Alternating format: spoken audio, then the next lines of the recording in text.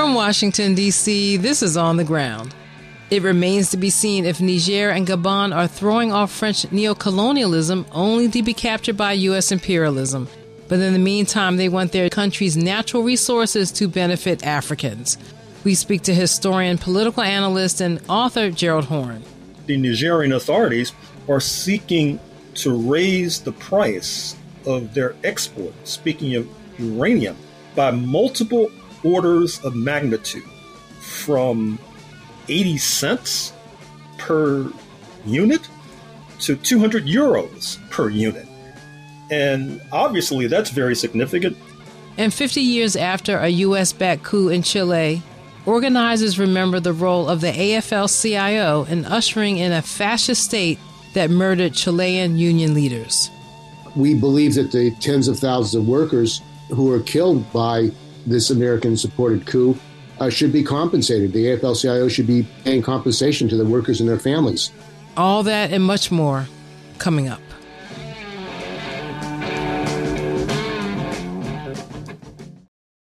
Welcome to On the Ground, onthegroundshow.org, voices of resistance from the nation's capital. I'm Esther Iverum. First, some headlines. Several organizations, including Black Alliance for Peace and the All-African People's Revolutionary Party, protested outside the French embassy here in Washington on Saturday, September 2nd, to show solidarity with the people of Niger and oppose French neocolonialism in Africa. Since the military overthrew the French-backed president of Niger during the summer, the country has been targeted by crippling economic sanctions and by threats of military invasion. Those who spoke or were interviewed at the rally said it was necessary to create visible actions of solidarity around the African diaspora for Niger and for the sovereignty of all of Africa. Here are some of those who spoke out at the protest, beginning with Sean Blackman of the Answer Coalition. I hear you say, hands off Africa. Hands off Africa. France out of Africa. France out of Africa. Shut down AFRICOM. Shut down Africa. Let me hear you make some noise if you're for the total liberation of the African continent. What we're seeing happening with our people in the Sahel is a part of centuries of neo-colonial exploitation and imperialist intervention. For centuries, Africa has had its democracy violated, its sovereignty violated, its right to self-determination violated. They've stolen resources. They even stole people. That's how my ancestors got to this country. They didn't ask. They were kidnapped and forced to build this country for free, and they're still exploiting us and oppressing us centuries after the fact. Africa belongs to Africans. Africa united will never be defeated. Africa united will never be defeated. Africa!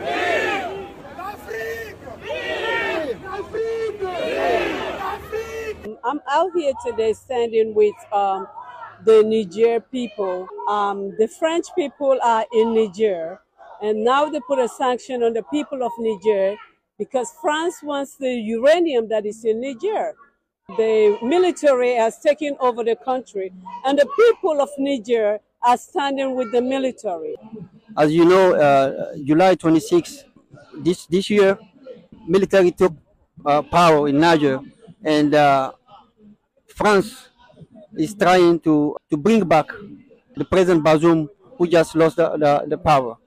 So that's why we're here to say no to France, to interference of France in Africa. What France is doing to Africa is inhumane. France did not leave Africa in terms of colonization. France continued to colonize Africans. To this day, 14 African countries are still being economically and socio-politically enslaved by France. What we are doing here is to ask France to leave Niger Republic alone. Let Nigerians live their life. They have the right to their resources. We are calling on the world to stand with the people of Africa and Niger in particular, so they can lift the sanction and so that ECOWAS will not go wage war on the poor people of Niger that are already wealthy, but they are not enjoying their wealth. The children are dying at sea to make it to Europe to look for a better life. In the meantime, they are one of the richest countries when it comes to the minerals. So we, the Africans, are united now. More on the situation in Niger and in the Sahel of Africa after headlines. United Auto Workers have rejected a counteroffer by General Motors as part of ongoing negotiations to avoid a strike, authorized to begin on September 14th. On Thursday, September 7th, UAW President Shawn Fain said in a statement, quote, "After refusing to bargain in good faith for the past 6 weeks, only after having Federal Labor Board charges filed against them, GM has come to the table with an insulting proposal that doesn't come close to an equitable agreement for America's auto workers. GM either doesn't care or isn't listening when we say we need economic justice at GM by 11:59 p.m. on September 14th. The clock is ticking," end quote. In late August, 97% of participating UAW members voted to authorize a strike if the big three automakers, General Motors, Ford, and Stellantis, don't agree to a fair contract by September 14th, when the union's current contracts with the companies are all set to expire. The UAW represents 150,000 workers at the three companies. The union has since filed unfair labor practice charges against GM and Stellantis, accusing the companies of illegally refusing to bargain in good faith.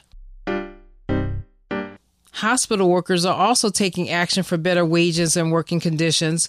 Dozens of healthcare workers were arrested in Los Angeles on Labor Day after sitting in the street outside a Kaiser Permanente facility to demand that providers address dangerously low staffing levels at hospitals in California and across the country. The civil disobedience came as the workers prepared for what could be the largest healthcare strike in U.S. history. Late last month, 85,000 Kaiser Permanente employees represented by the coalition of Kaiser Permanente unions began voting on whether to authorize a strike over the nonprofit system's alleged unfair labor practices during ongoing contract negotiations. Their current contract expires on September 30th.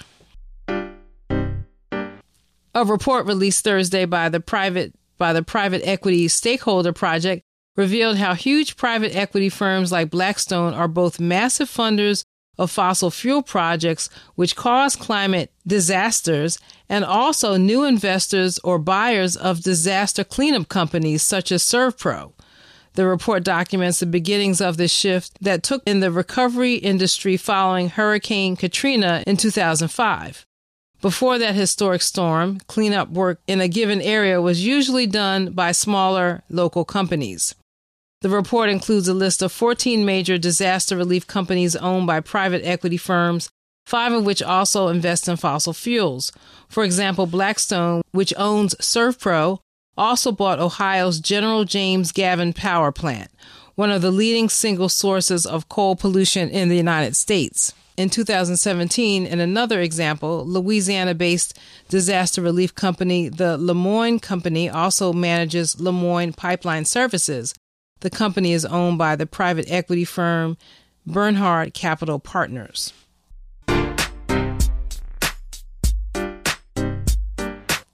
Five Stop Cop City demonstrators, including faith leaders, were arrested Thursday morning after chaining themselves to construction equipment at Atlanta's proposed Public Safety Training Center just outside of city limits in DeKalb County, Georgia.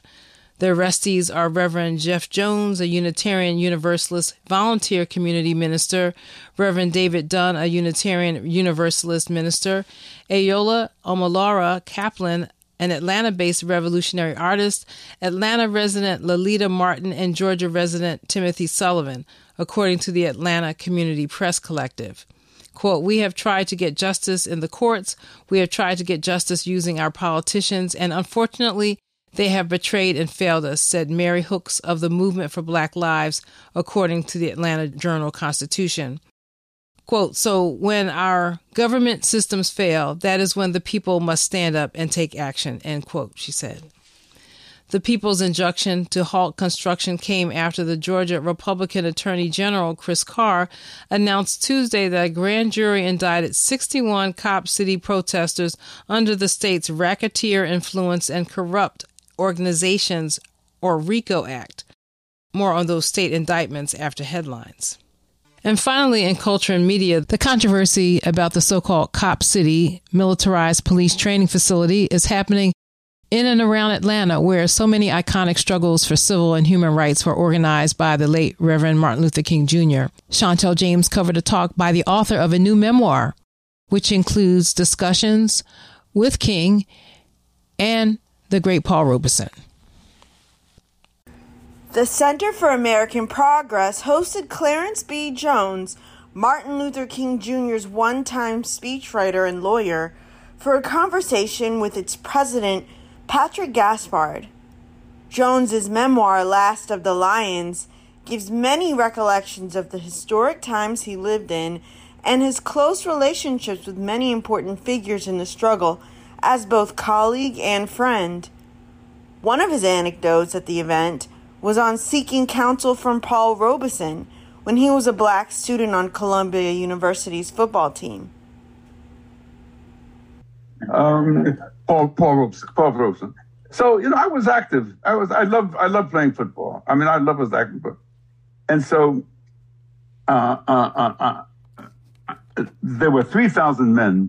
I came to Columbia University in 1949, 1950. Yeah, I was in class. Anyway, I played football, and I also was active in politics. And my friends on campus, when I was active in politics, I said, I can't be with you on Friday and Saturday because I got to go to football training. And they would be critical of me, and it actually made me feel guilty. Like, man, if you say you I didn't use these words, but they said you were with us. How come you're never out here on Saturday handing out leaflets?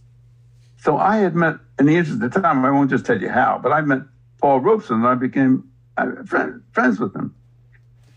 And I looked at, he was like, oh my God, this Paul Robeson, he went to Rutgers University, he was all American. Well, scholar. Scholar, And I said, Mr. Robeson, I said, my friends at Columbia College, they criticize me because I'm not handing out leaflets with them on Saturday because I'm playing football.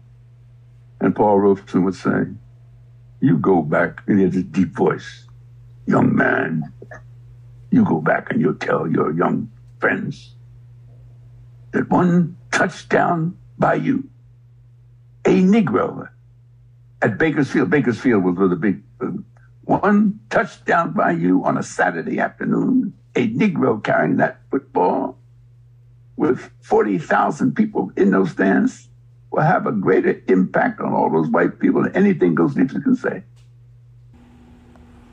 Jones also shared the story of how Dr. King addressed a sermon to him specifically to sway him to the cause of working closely with movement leaders. His memoir is out now. For On the Ground, this is Chantal James. And finally, information about 2 actions this month that On the Ground intends to cover: the Labor Education Project on AFL-CIO International Operations, LAPEO, an international group of labor activists, scholars, and journalists, are holding 2 actions to commemorate the 50th anniversary of the horrific 1973 military coup in Chile.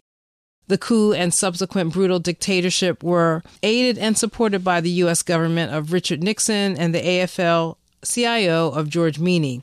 The project is holding an educational conference at the Martin Luther King Jr. Memorial Library in Northwest D.C. on September 10th from 1:30 to 4:30 p.m., and the following day, September 11th at 12 noon, a public rally in front of the AFL-CIO headquarters on 16th Street Northwest in Washington, D.C., will be held to demand transparency, reparations, and a cessation by the AFL-CIO of funding anti-worker activities inside other countries.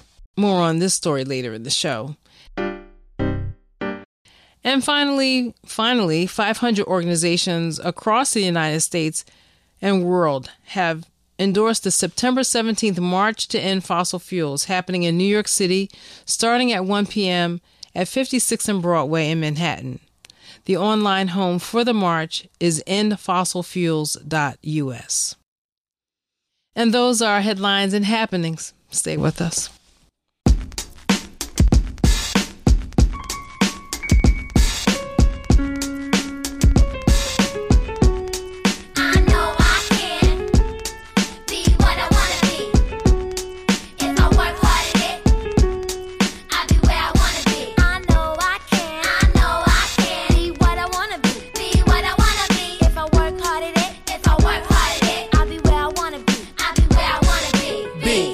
Boys and girls, listen up. You can be anything in the world, and God we trust. An architect, doctor, maybe an actress, but nothing comes easy. It takes much practice. Like, I met a woman who's becoming a star. She was very beautiful, leaving people in awe. Singing songs, Lena Horne, but the younger version. Hung with the wrong person, got her strung on that heroin. Cocaine, sniffing up drugs, all in the nose. Could've died so young, now looks ugly and old. No fun, cause now when she reaches for hugs, people hold their breath, cause she smells of corrosion and death. Watch the company you keep and the crowd you bring, cause they came to do drugs and you came to sing. So if you're gonna be the best, I'ma tell you how. Put your hand in the air and take the vow. I know I can, be what I wanna be.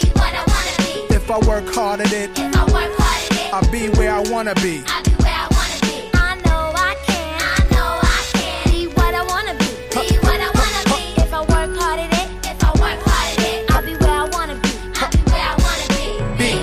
Boys and girls, listen again. This is for grown-looking girls who's only 10. The ones who watch videos and do what they see. As cute as can be, up in the club with fake ID. Careful, for you meet a man with HIV. You can host a TV like Oprah Winfrey. Whatever you decide, be careful, some men be rapists. So act your age, don't pretend to be older than you are. Give yourself time to grow. You thinking he can give you wealth, but so young boys, you can use a lot of help, you know. You thinking life's all about smoking weed and ice. You don't wanna be my age and can't read and write, begging different women for a place to sleep at night. Smart boys turn them in and do whatever they wish. If you believe you can achieve, then say it like this: I know I can, be what I wanna be. If I work hard at it, I'll be where I wanna be. Now go.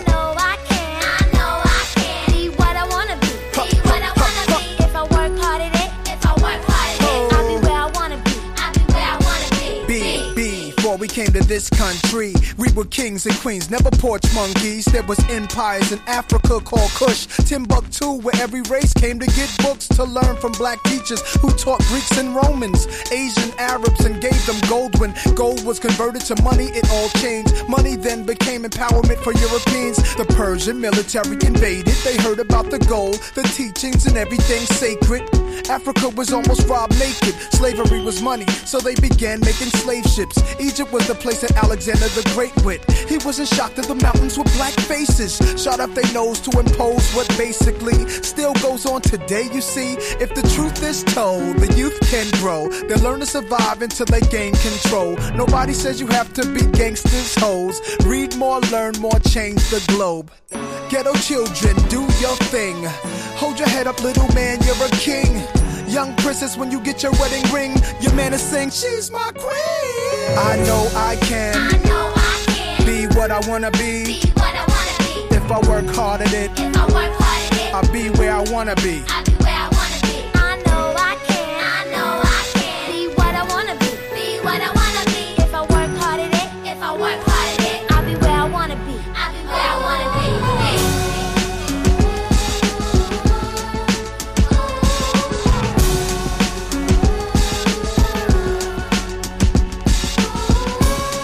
Save the music, y'all.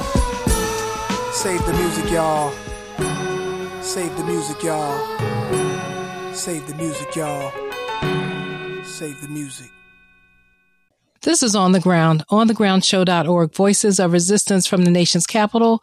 I'm Esther Iverum.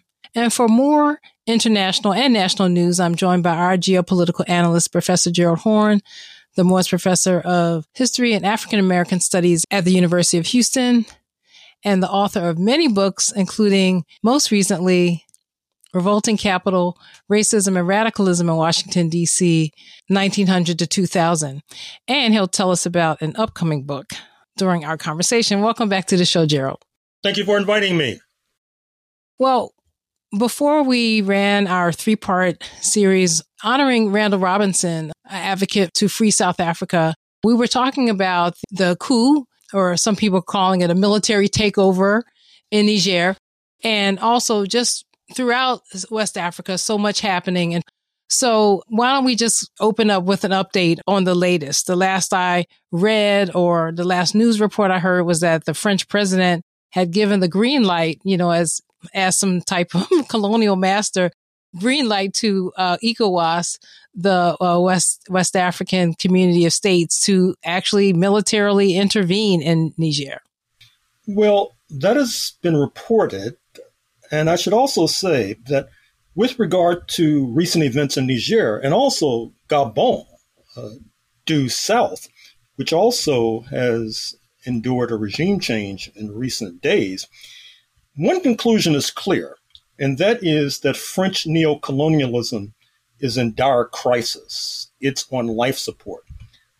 However, before you uncork the champagne bottles, we also need to mention that what comes afterwards is not altogether clear, because we know that this tumult in French neocolonial Africa is taking place against the backdrop of tensions between Paris and Washington.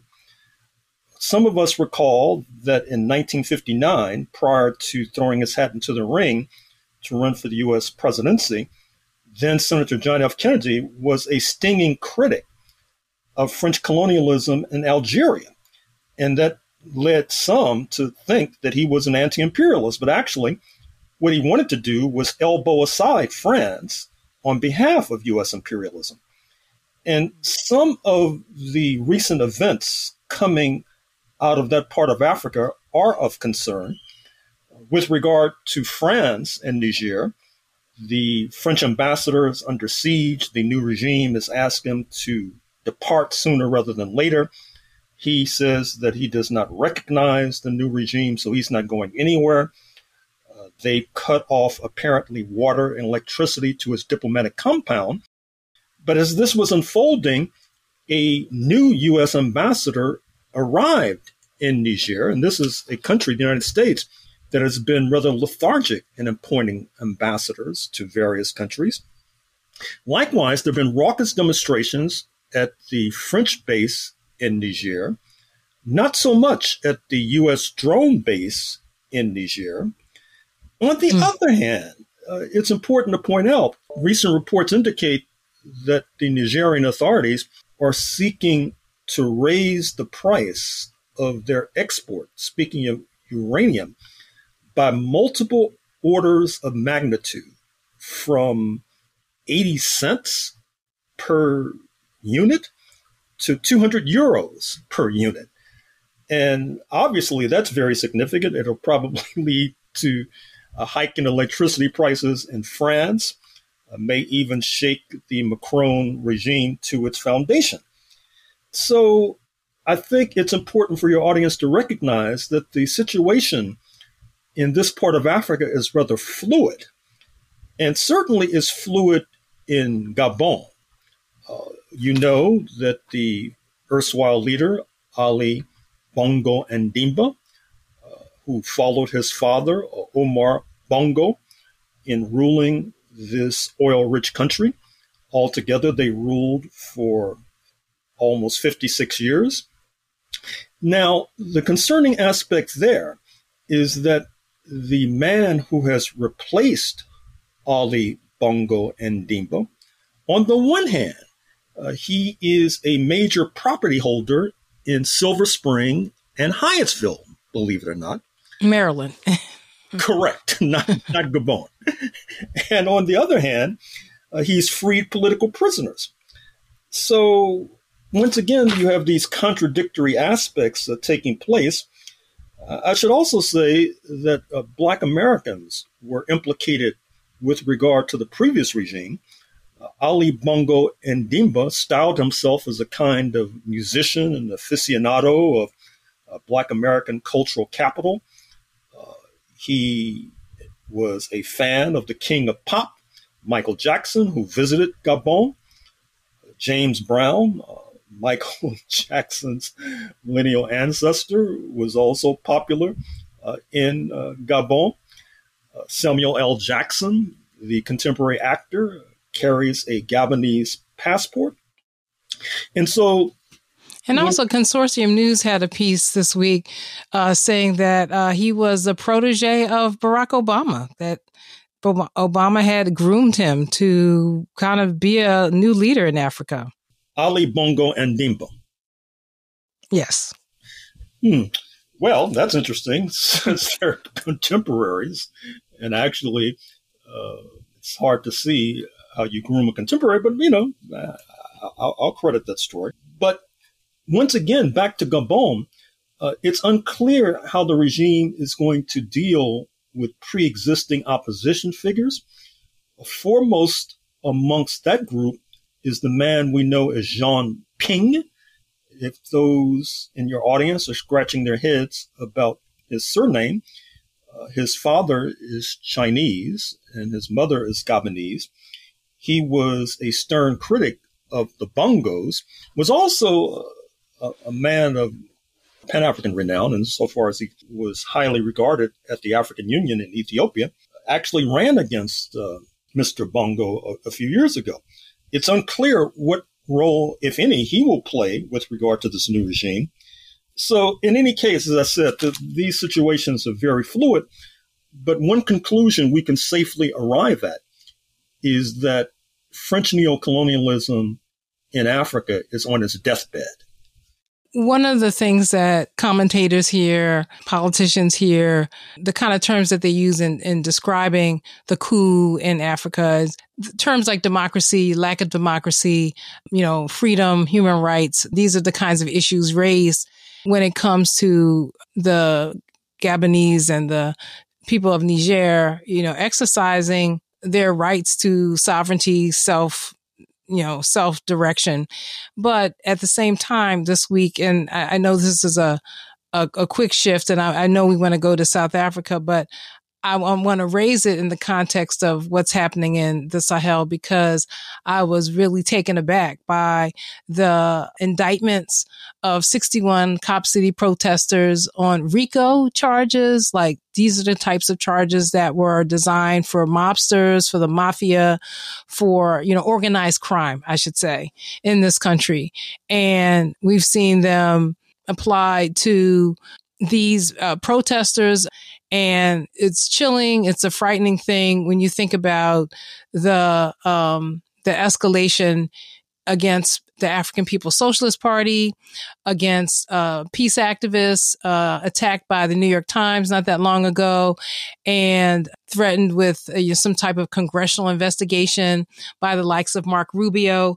So I just wanted to bring that in because, these are people being criticized for supposedly not observing the democratic rights of their population and the democratic process. But here we have a steady erosion right here in the U.S.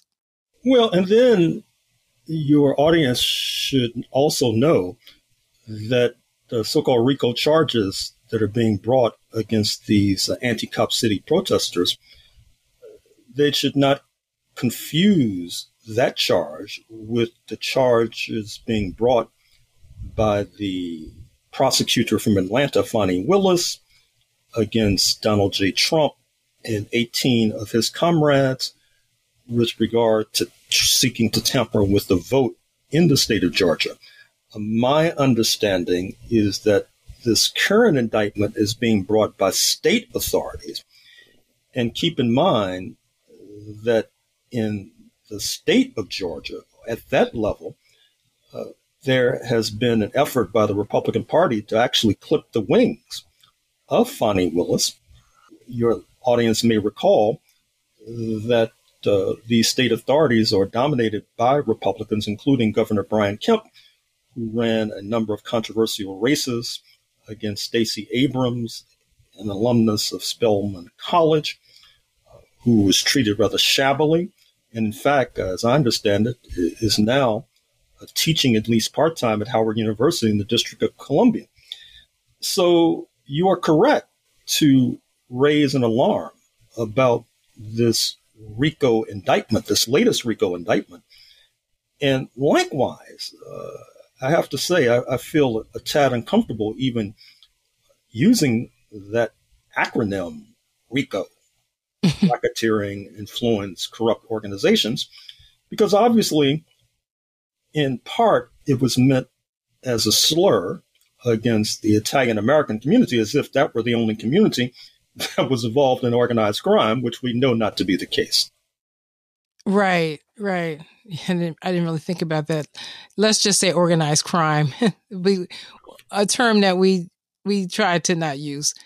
And especially in the post-Occupy era, when so many of the crimes of Wall Street were exposed, we should say just the larger corporate capitalist structure, we have a deeper understanding now what organized crime really is.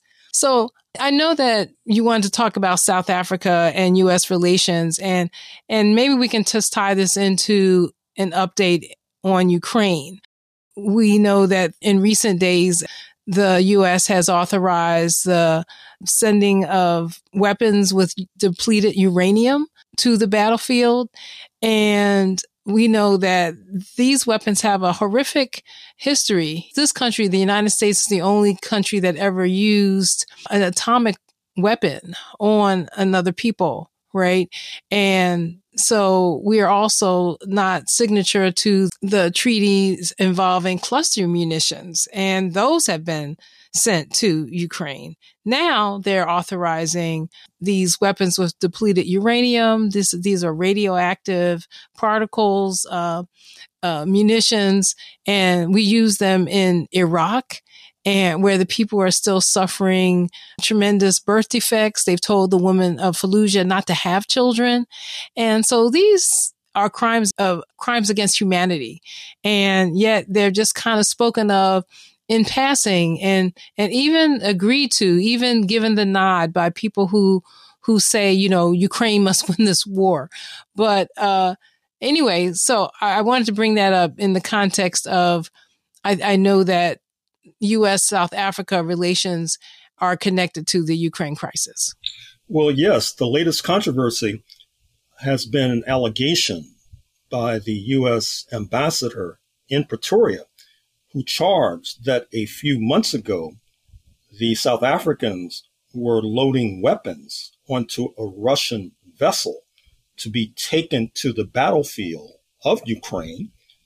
The South African authorities did an investigation and demonstrated to the satisfaction of most impartial observers that that was a false accusation, but it's reflective of a larger crisis between South Africa and the United States. Part of it has to do with South Africa's neighbor, speaking of Zimbabwe, which had an election a few days ago where the ruling party, ZANU-PF, walked away, it is said, with another victory, both for the re-election of President Emmerson Mnangagwa, as well as accumulating a substantial majority in parliament. The observers of the European Union, the United States, and their allies were hotly opposed to that result. They say that there were human rights violations. Interestingly enough, South Africa disagreed. President Ramaphosa actually showed up in Harare for the inauguration of the president, President Mnangagwa. A delegation from his party, the African National Congress, also endorsed this particular result. And there is fundamentally a split in the region because Zimbabwe's northern neighbor, speaking of Zambia, adamantly dissented and sided with the United States. And that does not bode well, particularly since we know that some months ago, Vice President Harris of the United States visited Lusaka and embraced the new regime of President Hichilema. And so we're going to have to keep an eye on that situation in the southern cone of Africa to make sure that Zambia is not being manipulated against its two more powerful neighbors. But South Africa is in the crosshairs, not least because it is not only a member of the rising power that is the BRICS, Brazil, Russia, India, China, South Africa, which had an important summit in Johannesburg days ago where they accepted new members.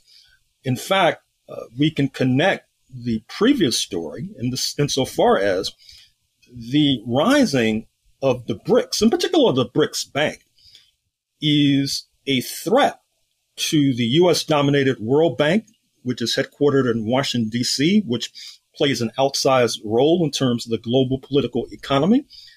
Washington is not smiling upon South Africa's relationship with the BRICS, even though South Africa says that they're not necessarily partial to Russia's position in Ukraine. They pledged they're neutral.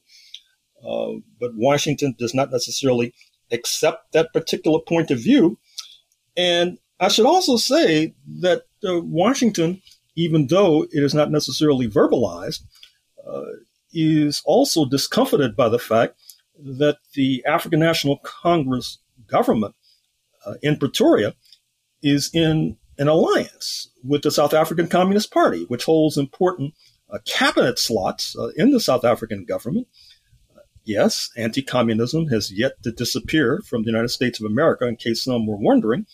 And then there's some other disturbing aspects of the bilateral relations. For example, if you happen to tune in to the Voice of America, which broadcasts regularly about events in the southern cone of Africa, their South African correspondent, Darren Taylor, is not only an adamant and hostile critic of the African National Congress government, but he also happens to be a correspondent for the Epoch Times, which is this lunatic anti-China, anti-communist rag that you can find in Washington, D.C., if you can stomach it.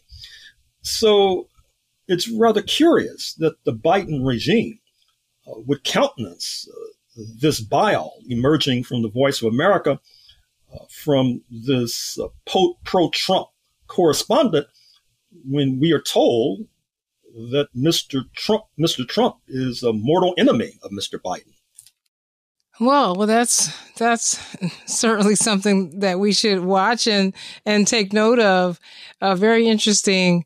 But there are a number of inconsistencies around how Biden, and I know we have to wrap up, we're running out of time, but there are a lot of inconsistencies around Biden and the notion of the freedom of the press and free media. And that's certainly understood by those of us who are involved in the Free Julian Assange movement, and how that case is so tied up with newspapers like the New York Times and other news organizations that are favorable to him that have actually come out to say, this case needs to be dropped. So there's no consistency there around issues of the press at all.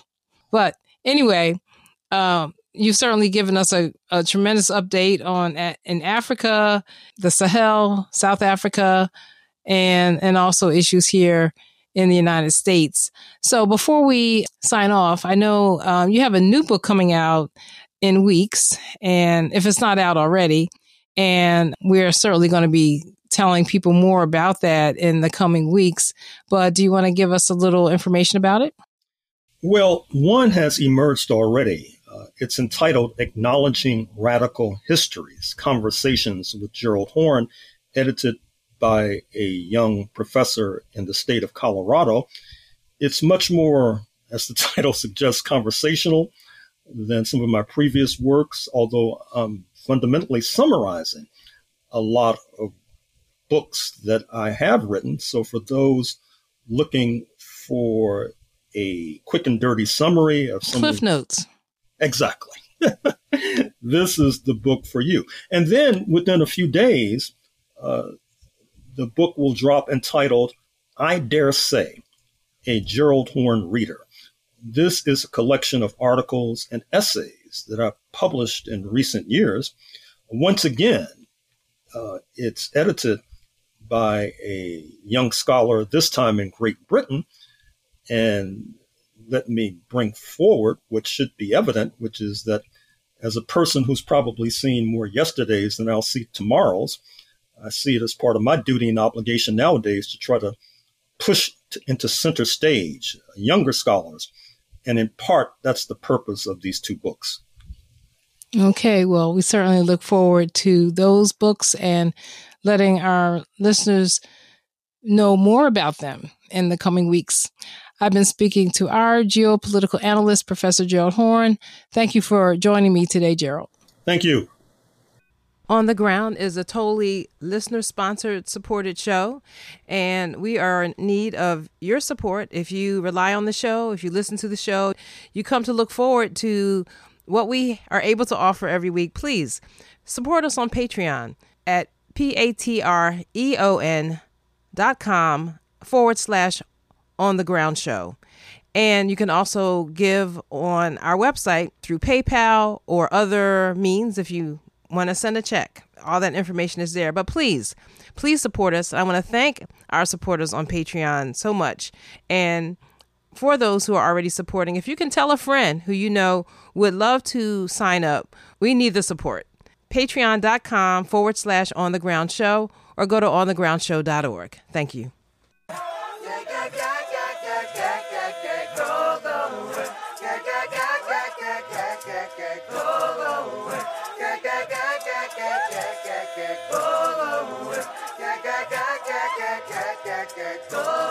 This is not a party just for you.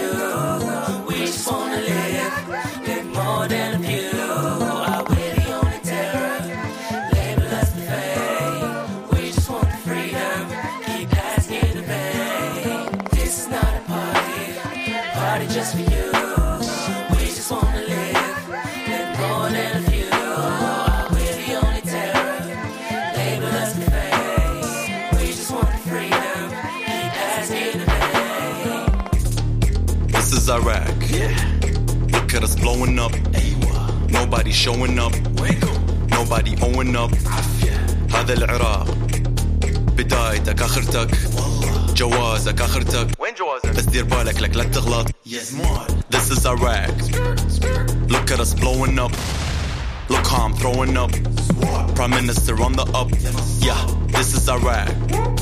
Corrupt in the area. Farsi hysteria. Saying we gon' take care of ya.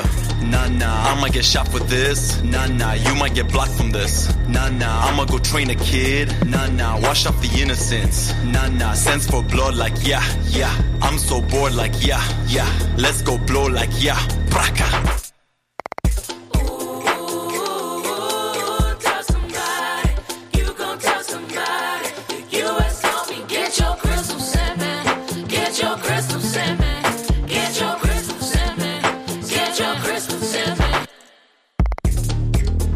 Iraq.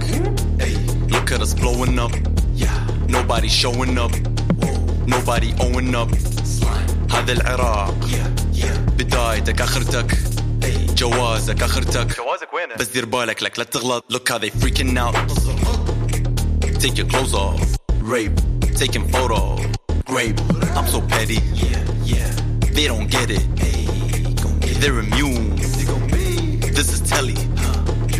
That's the news. Media blackout. Then it's lights out. Keep sniffing the tar. ولف الدومة يا حمار. Barrels on barrels on barrels. Food for barrels and barrels. Halliburton the demolished. Delivered the mission accomplished.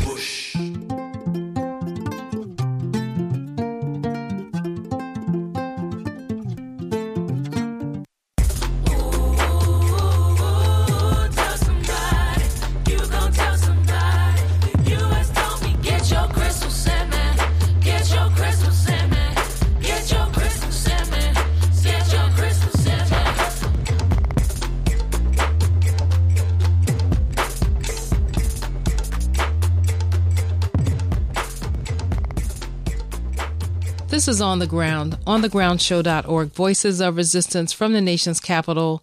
I'm Esther Iverum. Well, until 2001, September 11th had a different meaning in Chile, in all of South America, and perhaps in all of what used to be called the Third World, now called the Emerging World or the Global South. Thomas O'Rourke has more. September 11th marks the 50th anniversary of the overthrow of the democratically elected Chilean government of Salvador Allende by Chilean armed forces led by Army General Augusto Pinochet. It is now a matter of historical record that members of the U.S. government under President Richard Nixon, including Secretary of State Henry Kissinger, as well as the AFL-CIO Labor Federation under George Meany, conspired with Chilean reactionary forces to carry out this coup d'etat. Recently, a group calling itself the Labor Education Project on AFL-CIO International Operations, LAPAO, has emerged with a mission to expose the reactionary role that the AFL-CIO and its international office, Solidarity Center, plays on the international scene. I recently spoke to one of the founders of LAPAO, Steve Zeltzer of San Francisco, about events here in Washington. Steve is a longtime Pacifica programmer focusing on international labor issues. Steve, welcome to On the Ground. Please tell our audience about LAPAO and what it is planning for the 50th anniversary of the overthrow of the Allende government. Well, the Labor Education Project and AFL-CIO International Operations is, as you said, doing education on the role of the AFL-CIO International Operations. Most workers in this country don't know that the Solidarity Center, which is taken over from the AIFLD, operates in 62 countries and got $75 million from the National Endowment for Democracy, which is funded by the U.S. government.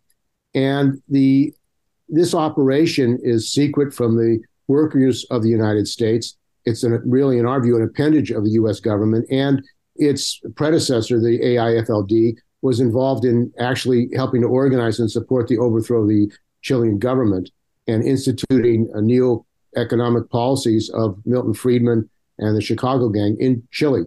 So we feel that American workers who are members of the AFL-CIO need to get the information about what the AFL-CIO is doing and also demand that they open their books, which they've refused to do. We believe that the tens of thousands of workers who are killed by this American-supported coup should be compensated. The AFL-CIO should be paying compensation to the workers and their families because they were centrally involved in the overthrow. And we also believe that we need to have direct links between the workers of Chile. And they're going to be Chilean workers speaking at our educational event that we're having on September the 10th at the Martin Luther King Library in Washington, and also at the rally that we're going to have in front of the AFL-CIO on September the 11th at 12 noon. We want to have the voices of Chilean workers to recall what happened and to learn from that, because the rise of fascism now in the United States is a danger. And the U.S. government was involved in supporting right-wingers and fascists to actually overthrow the government in Chile for the purpose of protecting U.S. multinational corporations, Anaconda and others. And those policies continue. There's recently been the overthrow of the Bolivian government and the Peruvian government by the United States. And we think that this record of intervention, this record of not just the U.S. government, the AFL-CIO intervening in the affairs of the people of Latin America, and for that matter, the people of the world, needs to come to an end. What are the demands, the specific demands LAPAO is making on this current AFL-CIO leadership? The specific demands are that the books be opened on the AFL-CIO's role in the Chilean coup. Also, that the workers and others who were killed be compensated. Also, we believe that the AFL-CIO should stop taking the money from the U.S. government through the National Endowment for Democracy. And we also believe they should report to the American working class, the unions, about the role of the AFL-CIO in Chile and other countries. So workers are informed about what their union is doing in our name. And that's, we say, there needs to be openness and democracy and transparency. And that is not presently the case. Liz Schuler, the president of the AFL-CIO and the executive board, do not want to even a debate on the role of the AFL-CIO within the labor movement. They want to crush debates on Palestine, on many international issues. We feel if we're going to have a democratic labor movement, we have to have these kind of debates and discussions. and a transparency about where the money that they're getting from the U.S. government is going internationally and where it went in Chile. Steve Zelster, thank you very much for On the Ground. This is Thomas O'Rourke in Washington. Thank you, Thomas, for having me. For more information about LAPAO, you can go to their website, which is AFL-CIO-INT.education, or email info@AFL-CIO-INT.information. The website has a lot of information about not only events this year, but past events they've held, including about the AFL-CIO's role in the interference in Venezuela, for example. For those not able to get to DC, or those listening to this show or podcast after the events, you may be able to get information on the website about how you can access a stream of some or all of the events for this year, marking this 50th anniversary. And that will do it for today's show. This is On the Ground, Voices of Resistance from the Nation's Capital. You can contact us, work with us, support us, and listen to all of our current and past shows on the website we maintain, onthegroundshow.org. If you like the show, let us know by liking us on Facebook or Twitter, or on patreon.com/onthegroundshow, or also link to all of my shows on my Instagram page, Esther_Averum. That's I-V like Victor, E-R-E-M like Mary. You can also subscribe on our podcast, On the Ground with Esther Averum, on all your podcast platforms, including Apple, Google, Spotify, Stitcher, and iHeartRadio. Our podcast, our social media pages, and website all have a protest sign with green lettering that says On the Ground. The music we played this hour included I Can by Nas, This Is a Rock by INZ, and our theme music is Voodoo Child by Jimi Hendrix. I'm Esther Averum. Until next time, take good care and keep raising your voice. Peace.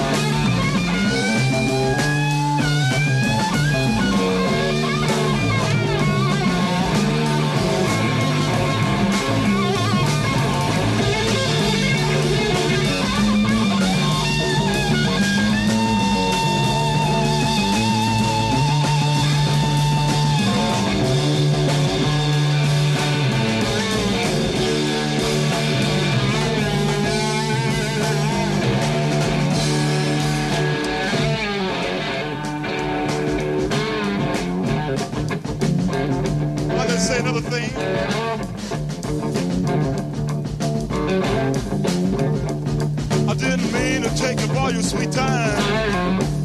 I'll give it right back to you one of these days.